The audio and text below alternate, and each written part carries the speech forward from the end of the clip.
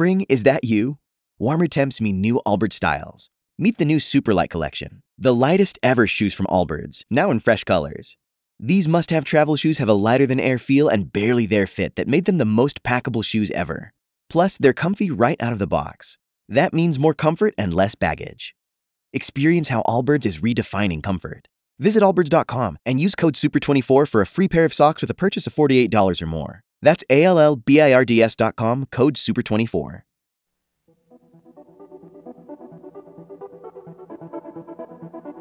And this is where that money has been going, is to acquire control over these groups and institutions by buying up influence and control over the people who run them.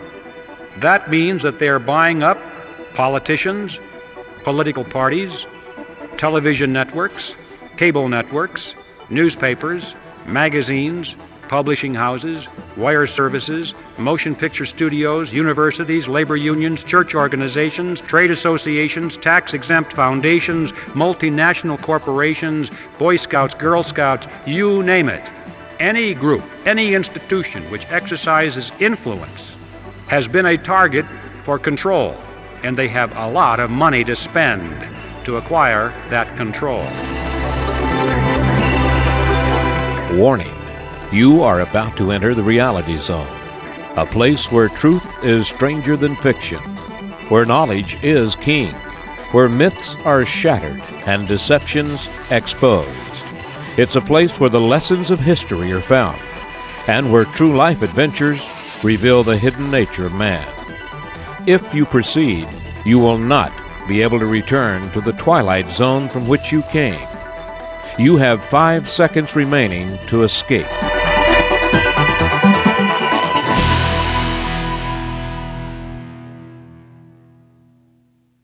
Welcome to the Reality Zone. I'm Ed Griffin.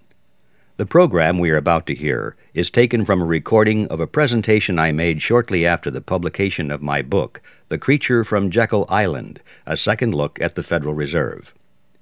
It's embarrassing for me to have one of my own works as the very first program in the audio archive series. But the reason we're doing that is because at the conclusion of the book, I urged my readers to join the growing crusade to abolish the Fed. I said that if they contacted me, I would tell them about the tools they could use to help spread the word and become more effective in the battle. Well, much to my surprise and delight, thousands of them actually accepted my invitation, and they did write to me and volunteered for the crusade. But the embarrassing part was that I didn't have materials to keep my end of the bargain. The bottom line is that we couldn't wait any longer to get this program into production, because it's my hope that it will help to fill that void. And so here it is, as recorded live in Los Angeles, California, on November 18, 1994, my presentation on the Federal Reserve, The Creature from Jekyll Island.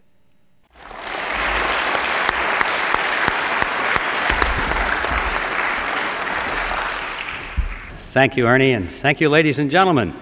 Although, Ernie, I have to tell you, I think I like the short introduction better. I guess there was a lot of traffic out there tonight, so we're getting started quite late. So I think I'll dispense with the usual jokes and all the preliminary remarks and jump right into the topic. And to try and give it some kind of historical perspective, I'd like to go back to the 1st century BC, to a tiny kingdom called Phrygia. It was in Phrygia that there was a philosopher by the name of Epictetus. And it was Epictetus who said, "Appearances are of 4 kinds. Things either are as they appear to be, or they neither are nor appear to be, or they are but do not appear to be, or they are not and yet appear to be."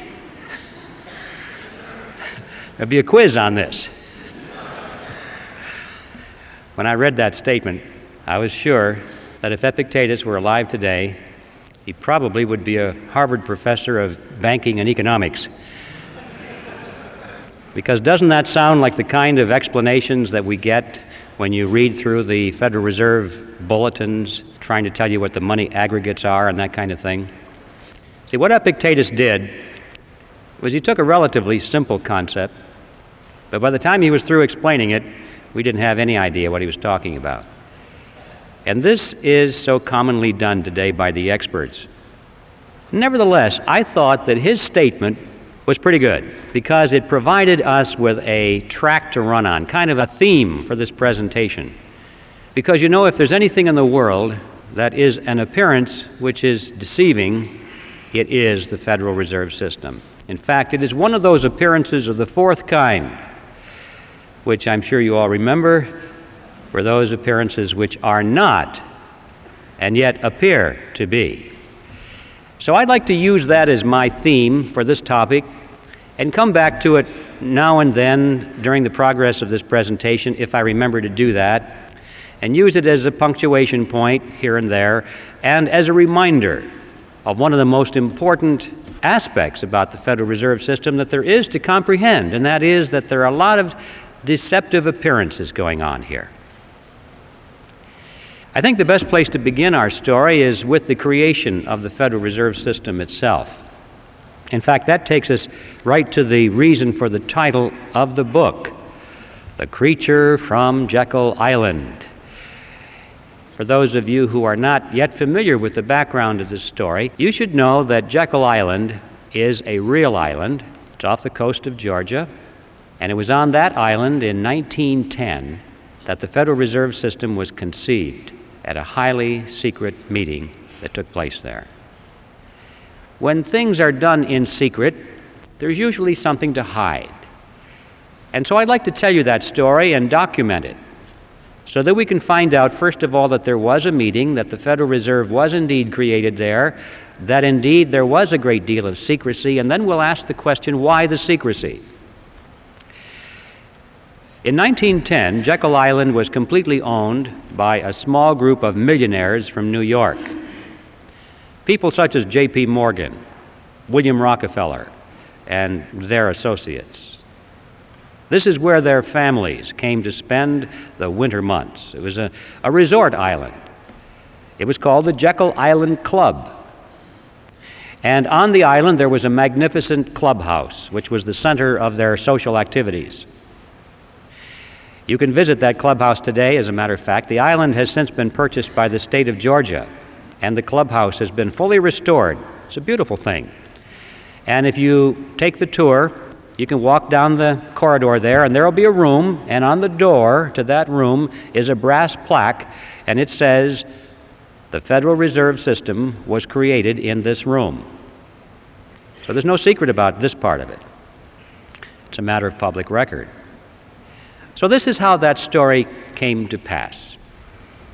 It was November of that year, 1910, when Senator Nelson Aldrich sent his private railroad car to the New Jersey Railroad Station late in the evening. And there it was in readiness for the arrival of himself and 6 other men who were told to come under conditions of extreme secrecy. For example, they were told to come one at a time, not to dine with each other on the night of their departure. They were told to avoid arriving at the same time if they could. If they should happen to show up at the same time, they were instructed to pretend not to even know each other.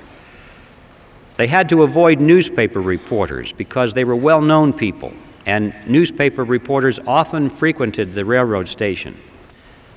Had they been seen, questions would have been asked, especially if several of them had been seen together. One of the men carried a shotgun in a big black case, so that if he had been asked where he was going, he was prepared to say that he was going on a duck hunting trip. The interesting thing about that is that we find out from his biography that this man never fired a gun in his life. He didn't even own one. He borrowed that shotgun just for the purpose of deception and camouflage. Even after they got on board this private railroad car, this pattern continued. They were instructed to use their first names only, to avoid last names.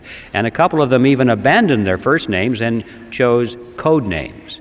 The reason for that was so that the servants on board the train would not know who these men were, because they were afraid if the servants had talked about it, word had leaked out in that fashion, then the purpose of the meeting could have been defeated. So absolute secrecy was essential all the way up and down the line. The private railroad car traveled for 2 nights and a day on a 1,000-mile journey to the south, And when they awoke the second morning, the car was on the siding at Brunswick, Georgia. There they took a ferry boat across the inland strait to Jekyll Island, then to the clubhouse. And for the next 9 days, they sat around a table and they hammered out all of the important details of what eventually became the Federal Reserve System. When they were done, they went back to New York. And for quite a few years after that, they denied that such a meeting ever took place. It wasn't until after the Federal Reserve System was firmly established that only then did they begin to talk openly about their meeting and what they accomplished there. Several of them wrote books on it. One of them wrote a magazine article, and they gave interviews to newspaper reporters. And so now, many years later, it's possible for us to go back to the public record and discover in minute detail exactly what happened on Jekyll Island in 1910. Now, who were these 7 men? The first one I've already mentioned, Senator Nelson Aldrich. He was the fellow that owned the private railroad car. He was the Republican whip in the Senate. He was chairman of the National Monetary Commission, which was that special committee of Congress created to make a recommendation for legislative reform. Banking reform, they called it. They wanted to reform banking in America because the American people were very concerned over the concentration of financial power into the hands of a small group of banks and investment firms in New York on Wall Street. That is what they called the money trust. That was a popular phrase. In fact, quite a few politicians had been successfully elected to office on their campaign promise to break the grip of the money trust. And that was one of the primary purposes of the National Monetary Commission, of which Senator Aldrich was chairman. He was also a business associate of J.P. Morgan. He was the father-in-law of John D. Rockefeller, Jr., which means, of course, that eventually he became the grandfather of Nelson Rockefeller, our former vice president. Remember, his full name was Nelson Aldrich Rockefeller, so he derived his middle name from his famous grandfather. The second man at the meeting was Abraham Piatt Andrew, Assistant Secretary of the Treasury. Later, he became a congressman, and throughout his career, he was very important in banking circles. The third man there was Frank Vanderlip, president of the National City Bank of New York, the largest and most powerful of all the banks in America, representing the financial interests of William Rockefeller and the international investment firm of Kuhn, Loeb and Company. Henry Davison was there. He was the senior partner of the J.P. Morgan Company. Charles Norton was there, president of the First National Bank of New York, another one of the giants. Also, there was Benjamin Strong, head of J.P. Morgan's Bankers Trust Company. And incidentally, Benjamin Strong, 3 years later, when the Federal Reserve Act was finally passed, he became the first head of the Federal Reserve System. And finally, last but certainly not least, Paul Warburg was there, probably the most important man because of his knowledge of banking in Europe. Warburg was born in Germany, eventually became a naturalized American citizen. He was a partner in Kuhn, Loeb and Company. But he was also a representative of the Rothschild banking dynasty in England and France. And throughout his whole banking career, he maintained close business liaison with his brother, Max Warburg, who was head of the Warburg Banking Consortium in Germany and the Netherlands. Paul Warburg was one of the wealthiest men in the world. But those are the 7 men on Jekyll Island. And as incredible as it may seem, these men represented directly and indirectly approximately 1/4 of the wealth of the entire world in those days. And these are the men who sat around a table on Jekyll Island and created the Federal Reserve System. Does it arouse your curiosity? What's going on here? Now, for the skeptics who are here tonight, and I hope there are plenty, because if there aren't, I feel like the minister talking to the choir. I know there are always plenty of skeptics in my audiences, and that makes me feel very good. For the skeptics, you're probably wondering, did it really happen that way? Surely Griffin is exaggerating to make a point. Well, yes, it really happened that way, and I'd like to illustrate that by quoting for you just one piece of evidence here. This was taken from an article that was written by Frank Vanderlip himself that appeared in the Saturday Evening Post on February 9, 1935. Remember, Vanderlip was one of those at the meeting. And this is what he said. I do not feel it is any exaggeration to speak of our secret expedition to Jekyll Island as the occasion of the actual conception of what eventually became the Federal Reserve System. We were told to leave our last names behind us. We were told further that we should avoid dining together on the night of our departure. We were instructed to come one at a time and as unobtrusively as possible to the railroad terminal on the New Jersey littoral of the Hudson, where Senator Aldrich's private car would be in readiness attached to the rear end of a train to the south. Once aboard the private car, we began to observe the taboo that had been fixed on last names. We addressed one another as Ben, Paul, Nelson, and Abe. Davison and I adopted even deeper disguises, abandoning our first names. On the theory that we were always right, he became Wilbur and I became Orville, after those two aviation pioneers, the Wright brothers. The servants and train crew may have known the identities of one or two of us, but they did not know all. And it was the names of all printed together that would have made our mysterious journey significant in Washington, in Wall Street, even in London. Discovery, we knew, simply must not happen. Well, why? Why the secrecy? What's the big deal here? What's wrong with a group of bankers going to a private location and discussing banking or banking legislation? And the answer to that is provided by Vanderlip himself in the same article. He said, if it were to be exposed publicly that our particular group had got together and written a banking bill, that bill would have no chance whatever of passage by Congress. Why not? Because the purpose of the bill was to break the grip of the money trust. And ladies and gentlemen, it was written by the money trust. It's as simple as that. Had the public been aware of that fact, at the beginning we would never have had a Federal Reserve System. That was like asking the fox to build the hen house and install the security system. Absolute secrecy was essential for that reason. Congress would never have gone for it. The public would never have gone for it. So there we're face to face with a very important fact about the Federal Reserve System that is not generally known today. It certainly wasn't known then. And that it was formed in secrecy because there was deception at work here. But there's more to it than that, much, much more. Analyze for a moment the composition of that group.